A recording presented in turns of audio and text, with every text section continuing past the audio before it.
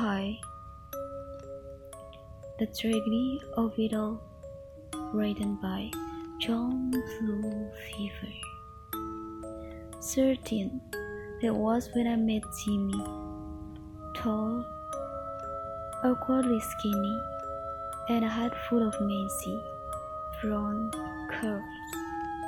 He was nothing special then. We became friends, and I think I fell in love with him. It was an odd thing.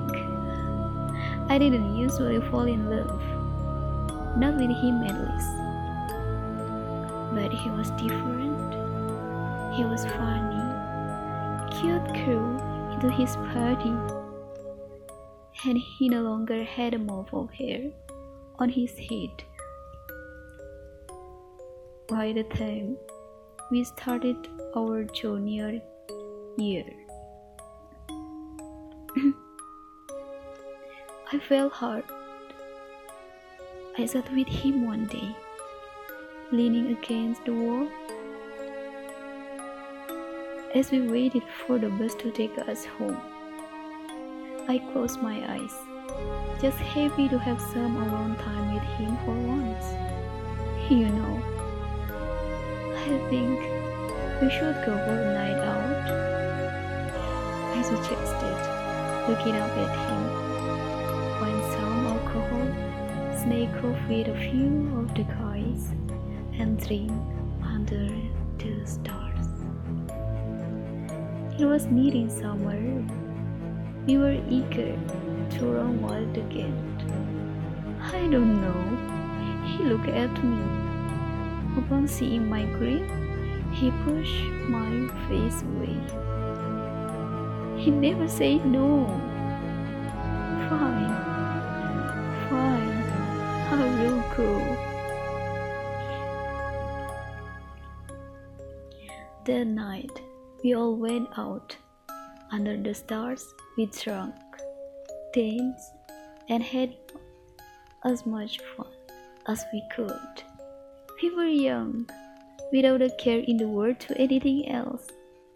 But what was right in front of us? Jimmy and I snuck off to the lake. Jimmy and I snuck off to the lake. We stripped and raced each other into the water. We swam around for a while until he pulled me close, smiling. He pulled me close with his smiling. Then he kissed me, kissed and kissed me. It was a shock the first time he did it, but the second time I was ready.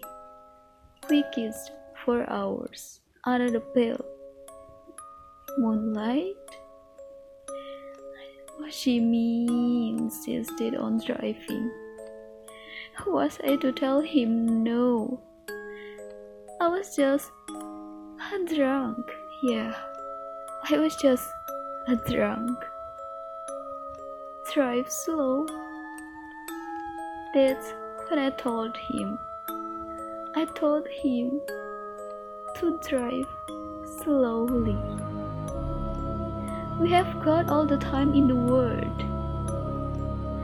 We returned to the party, and by the end, everyone was blistered, and a few decided to stumble home and get their cars in the morning.